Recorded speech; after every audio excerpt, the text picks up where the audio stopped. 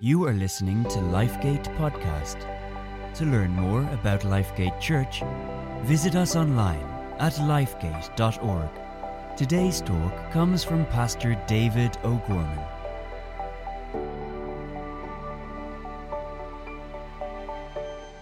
Hi, thank you for joining us. We're in Colossians. We're looking at Colossians chapter 3 and verse 20, and we're dealing with the family during these days.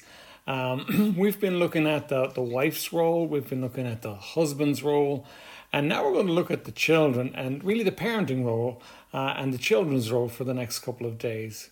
And let me say, one of the marks of our age is confusion. We're confused about a lot of things. And I think nowhere more dangerously confused than we are regarding the role of parents and children. And if we don't get this right, we're storing up enormous trouble for ourselves in the future. God gives us some very strong counsel regarding raising children and regarding the roles that we have as far as raising children are concerned. And honestly, if we neglect them, we do our children a terrible disservice. And children, if you neglect the truth that God gives you to obey, you pay an enormous price in it. So let's dive in and look briefly at Colossians 3:20. Children, obey your parents in the Lord, for this is well-pleasing unto the Lord. Children are supposed to obey. The idea is submit to their parents. They're supposed to do what they're told by their parents. Now, if you ask me what's the most important thing for any child anywhere to learn, it's this truth. Right? Learn to obey your parents. It's the basis for how the child is going to respond to authority all his life. It's the basis for how that child is going to respond to God in his life. So it's absolutely of the ultimate importance that the child learns to obey. Now, parents, you're not being egotistical, you're not being self-serving when you expect your children to obey you. You're actually doing them a great service. They need to obey you.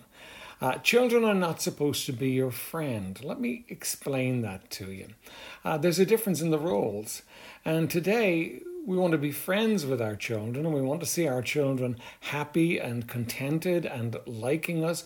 But that's not the way the roles work. If you get the parenting role right, later on, your children will be your friends. But if you try and make it equal, so that and they don't have to obey, you're going to do them a terrible disservice, and you're going to ruin a potential lifelong friendship by doing that. The child learns to obey authority by honoring mother and father, and that then is passed on to their dealings in school, to their dealings with the law, and ultimately to their dealings with God. So it's an essential lesson. Let me give you Ephesians 6. I love Colossians because Colossians is brief and gives you in a bullet point what Paul expounds upon in other passages of Scripture. But Ephesians 6, 1 through 4 is worth us giving a little bit of attention to today. It says, children, obey your parents in the Lord, for this is right. Honor thy father and thy mother, which is the first commandment with promise. Right? Now, what does that mean? That means it's the first commandment that God gave with a promise attached to it.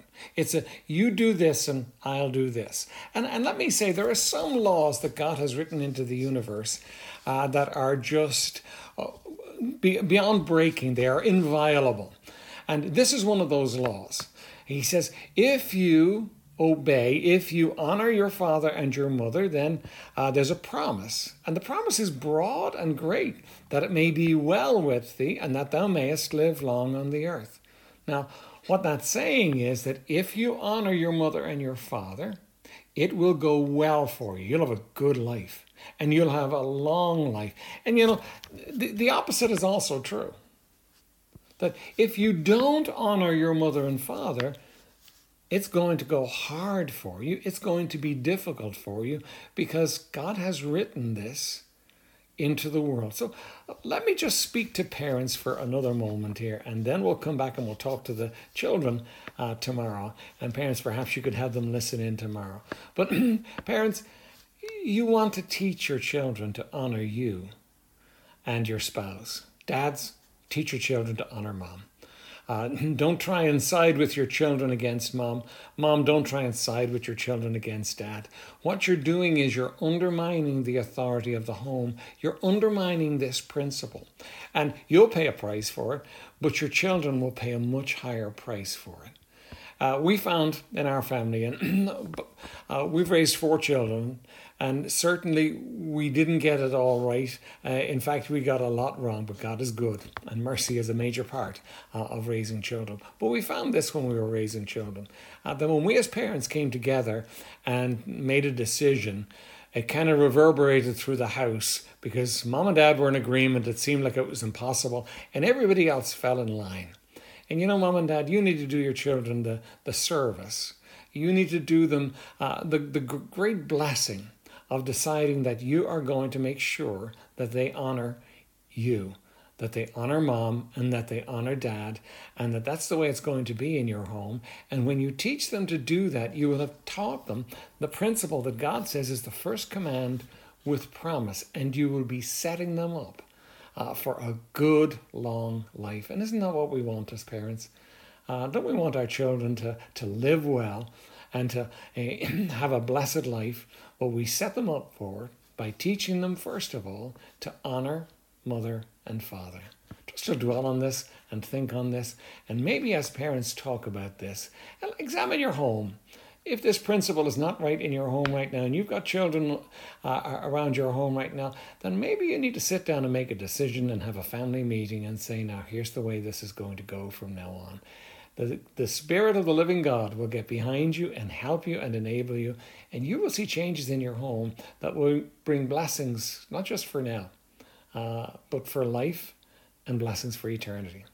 Lord bless you. If you were encouraged by today's talk, be sure to rate and subscribe wherever you stream your podcasts. Thanks for listening.